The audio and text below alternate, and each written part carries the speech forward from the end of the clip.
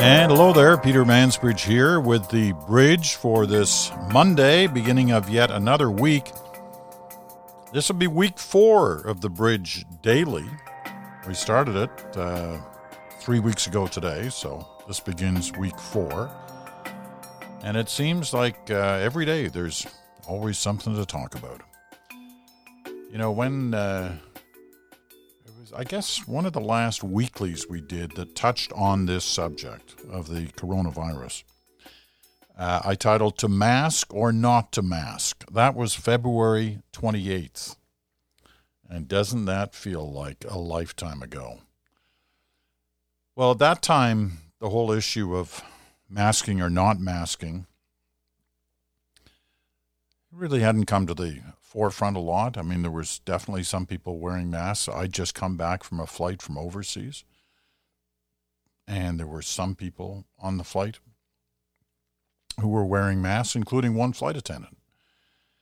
And there had been a lot I'd seen at both Heathrow Airport, where I'd been flying through, and at Pearson International when I arrived back in Toronto. But we reminded everybody at that time what was the conventional wisdom, which was you only wore a mask if you yourself were infected, that you were giving off the virus, or that had the potential to give off the virus. So it was really to protect others, not to protect you. And that was kind of the way things were said. Now, there have been some back and forth as this virus has become much more prevalent right across the world and across Canada, and is taking its toll on a daily, hourly basis. There's some being back and forth on whether or not masks should be worn all the time. The basic principle still appears to be the same. Masks are to prevent others from getting something you may have.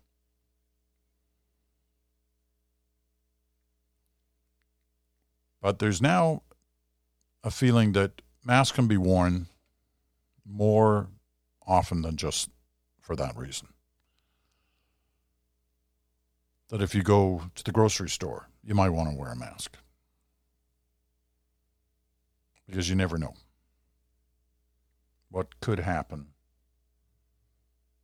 that somehow might impact on your life.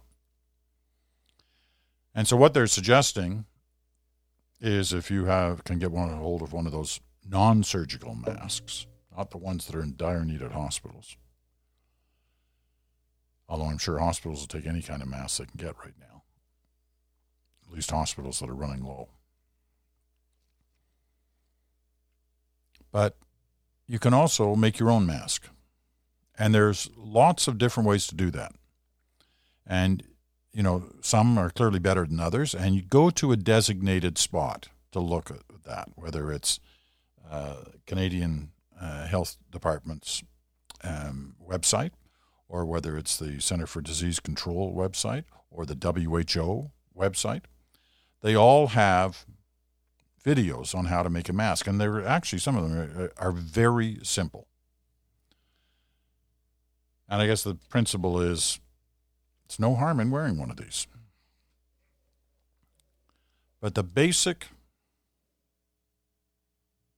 way to combat this virus is still much simpler than that.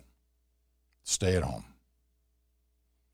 Keep physically distant from others.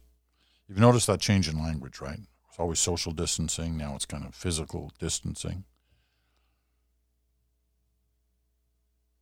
They felt social distancing might be confusing to some. Physical distancing isn't.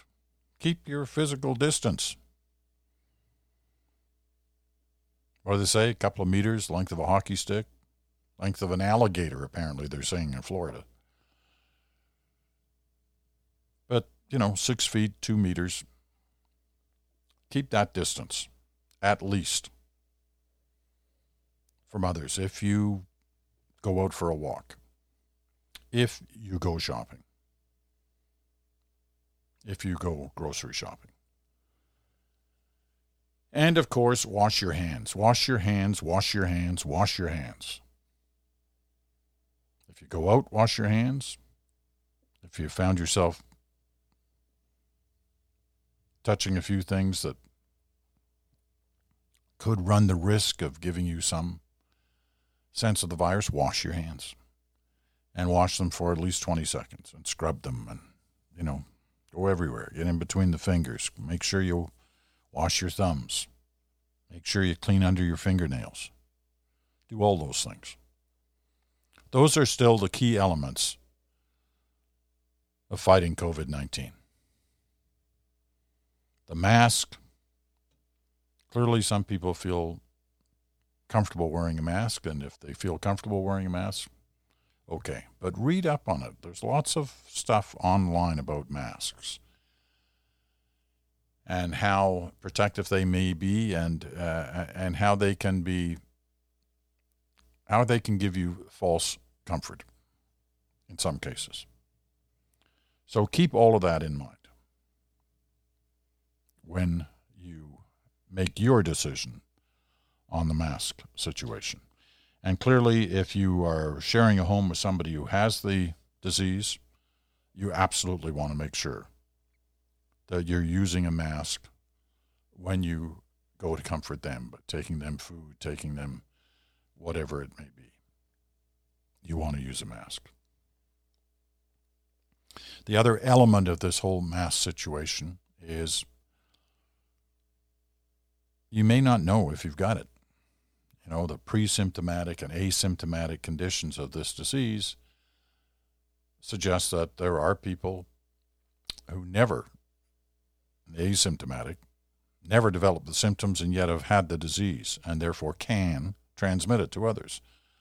Pre-symptomatic is those days before it becomes obvious through symptoms that you have the disease. During that period, you also may be giving it off to others. More reason for wearing a mask. Anyway, I'm going on masks, and I didn't mean to. I just found it was interesting that one of the very first broadcasts we did on this was called To Mask or Not to Mask. And in that period, since February 28th, views have changed. As we learn more and more about COVID-19. And I think that's worth remembering. Meanwhile, we need masks, and there's evidence that we're going to get more masks in the next, day or two. Some from the States, some from China, but they're not here yet. And until they are here, the places that desperately need them, like hospitals, healthcare facilities, will not be relaxed in terms of how they feel about masks. They need them, they want them, and we got to get them to them. All right, one of the things I want to do this week, because I know you get your news on news broadcasts. This isn't a news broadcast. This is a podcast where we get to talk about whatever we want to talk about and try and give some sense of the situation beyond the headlines of the moment. And so what I wanted to talk briefly about today was food. All right. Last week we talked about truckers. We talked about farmers, how important they are as part of the way we're carrying on through all this. Well, one of the possibilities we have, and one of the options we have in terms of food, is takeout. Now, I haven't done it yet. In 3 weeks or a month, I guess it's a month now that I've been in some form of, either self-isolation or close to self-isolation.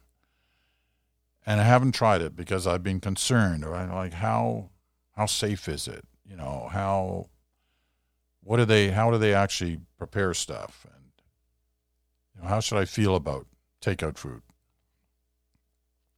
So today we go to a source on this. Because I think it's important that we ask some of the basic questions about takeout from somebody who knows. And Charlotte Langley knows Charlotte is a Canadian food steward. She's an ambassador chef for the Marine Stewardship Council. She knows her food. She knows about restaurants. She knows about takeout. So I wanted to ask her some very basic questions about takeout in this time. Because I know some of you are thinking about it as a way of taking a break and cooking every night for a family or for whomever. And you're thinking, should we try it? Is it worth it? Am I taking a risk if I do it? And why is it important if I do it? So here we go. Here's it's not long, short interview with Charlotte Langley, and I want you to listen to it. Let me know what you think. Here we go. All right, Charlotte, let me start by trying to get a sense of how difficult is it to change over from, a traditional restaurant into a takeout service? Well, the challenges are up front is that you have to kind of close the doors and reassess how you're cleaning and taking care of the space. You want the people that are working with you in the space as well as the people you're delivering to be in the most sanitized, safe environment as possible. So it's a lot of new skills or an advancement of the skills we already have. How busy is it so far? Well, it depends on the restaurant scenario. Like 4 out of 5 restaurants have closed in Toronto, for example, and the ones that are left open for takeout delivery and or contactless delivery are very busy in the sense of they are producing a lot of volume, but they are seeing a dive about 45% in revenue on their annual basis so far since COVID-19 has started. The big question for a lot of people comes down to how safe is it? I totally agree with that, and that is a huge thing that we've all been thinking about. So I've been speaking to a few of my colleagues and friends that are doing delivery services, producing for frontline workers, as well as sort of pivoting as restaurant operators. And they have taken extreme precautions to write new procedures and then do training with their staff in house. So this is looking at the things that we often overlook, utilizing the doorknobs and accessing more sinks, like people are washing their hands more often. That means those guest bathrooms or the staff bathrooms are being used more. The surfaces, they have to stagger break times as well as entry times because you can't have more than, depending on the square footage of your location, a certain amount of people in the room at a time. So it's really it's a whole new world of procedures, and the owners and operators are very diligently paying attention to these procedures and creating them to ensure that the safety of the food is made accessible to everybody. And another one of the differences is you're not putting food on plates, you're putting food in, boxes or bags or containers of some sort. Now, exactly. How, what is the supply system like for containers? The challenge in the supply system these days is the fact that the majority of our packaged products come from out of the country. There are some companies that make compostable to-go containers in Toronto, but they're very small and few and far between. The majority of us, use import-export. So people are getting very creative in the sense where they're buying massive amounts of liter containers that are recyclable plastic, that they can be washed and sanitized, versus using compostable breakdown containers or styrofoam containers. They're a little harder to sanitize. You can't apply high heat temperatures or disinfectants to styrofoam or cardboard over a long period of time. It will deteriorate. So they're finding alternative vessels. It's actually sort of the containers that we would use in the kitchen to prepare our mise en place anyway. So it's sort of, there is availability of this product for sure. Okay. The bigger question, I guess, in terms of supply is food itself. Yes, it's a scary one. It is a scary one. And how are you making out on that front? Well, I'm personally very lucky to have the relationships between a lot of local farmers and producers and artisans in Toronto and the surrounding area. So I feel very, very blessed to be able to call a farmer and say, how can I help? Can I purchase a crop or support you? Or can I help sell your produce to my neighbors? What can I do? I think that I was reminded of Victory Gardens. There used to be a lot of the food was being grown and sent overseas to support the military at the time. And now I'm hearing lots of people talking about, I want to grow lettuce in my basement. I'm going to plant this. I'm going to turn my front yard into this. But when it comes to the food supply chain, they really only say, not to be a fearmonger, that we really only have 3 days if everything's stopped. If the border's closed, if we had no distribution available, we'd have 3 days of food supply in the city. So I would say the hoarding thing is kind of, I'm not really sure how to talk about it. It's a very sensitive subject and it's very scary because everybody needs to eat. I would say that at this point, supporting our local farmers and producers, as in trying to find opportunities to direct order from those producers, maybe evolving our diets to eating what's grown in our own province at this point, sort of like the good old days you put things up and, you went through the seasons. We may be going back to more of a traditional approach of eating, which, you can get creative with that. You can make great things and it's very nourishing and healthy. It's just a bit more planning. That number 3 days, that started. Mm-hmm.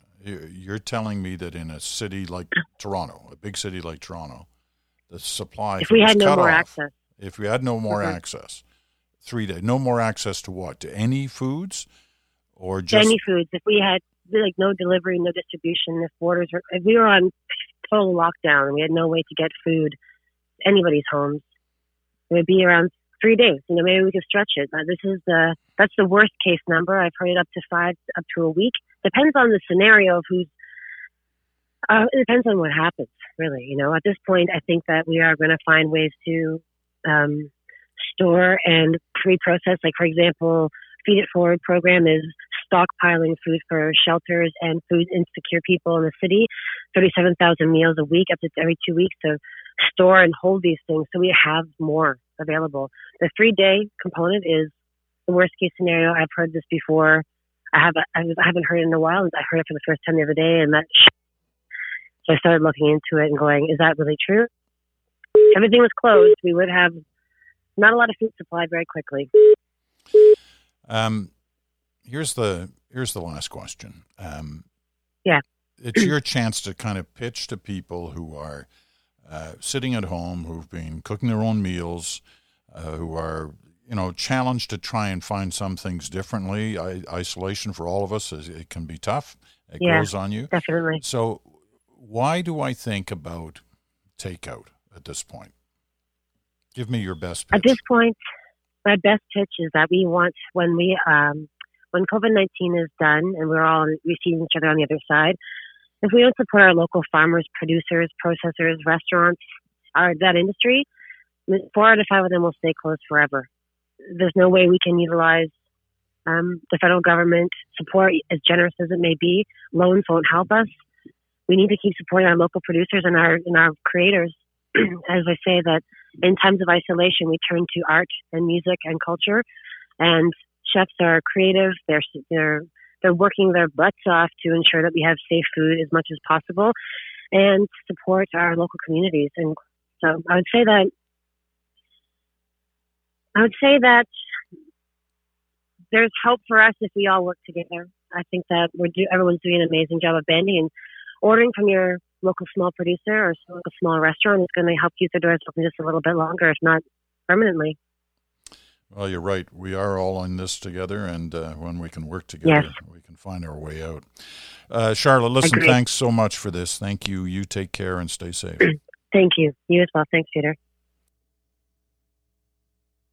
Well, once again, that was Charlotte Langley, chef, co-founder of Scout Canning. She calls that Canada's most modern seafood cannery. Well, I appreciated hearing her views on this subject, and I hope you did as well. We're going to talk about a couple of other things in the days ahead this week, including this whole issue of are you listening to the news? Is it difficult to listen to the news? Are you listening to the daily news as much as you did, or watching it or reading it as much as you did a week ago, 2 weeks ago, a month ago? Or do you find it just sometimes too difficult that you need to take a break? I told you last week I took a break on the weekend, like 2 weekends ago. I did the same thing this weekend. I just listened to a minimum amount, one of the Sunday morning programs I watched. And I did a little bit on Saturday. I was watching the CBC's coverage of the Prime Minister's daily news conferences. But that was it. I wasn't going by the day, hour by hour, minute by minute. I just, at times, find it too hard. And I thought I'd take a little break. And I did so on the weekend. And I'm not watching anywhere near as much as I did, today as I was doing a couple of weeks ago. But I wonder about you. And I want to talk about the impact that's having. I've got a special program coming up in the next couple of days by somebody who has been surveying you, trying to get your take on all this in terms of how you're dealing with it, how you're handling it. I also want to do a program on how we think the world is going to change as a result of this. We are going to come out of this. It is going to happen. There are already, predictions today about when that'll be. I'm not holding my breath. I think it's going to be quite a while. But it will happen. And when it does, what are we going to be like? How are we going to be like in terms of how we carry on in the world around us? Do we go to big events? Do we go to theaters? Do we get on airplanes? How will we relate to our fellow citizens? How is the world going to change? Because it's definitely going to change. All right. That's it for this first episode of the week. Glad you joined us. We've got much more coming up through the week. I'm Peter Mansbridge. If you want to write on any of these thoughts, don't be shy. The Mansbridge Podcast at gmail.com. The Mansbridge Podcast at gmail.com. I'm Peter Mansbridge. This has been the Bridge Daily. And guess what? We'll talk to you again in 24 hours.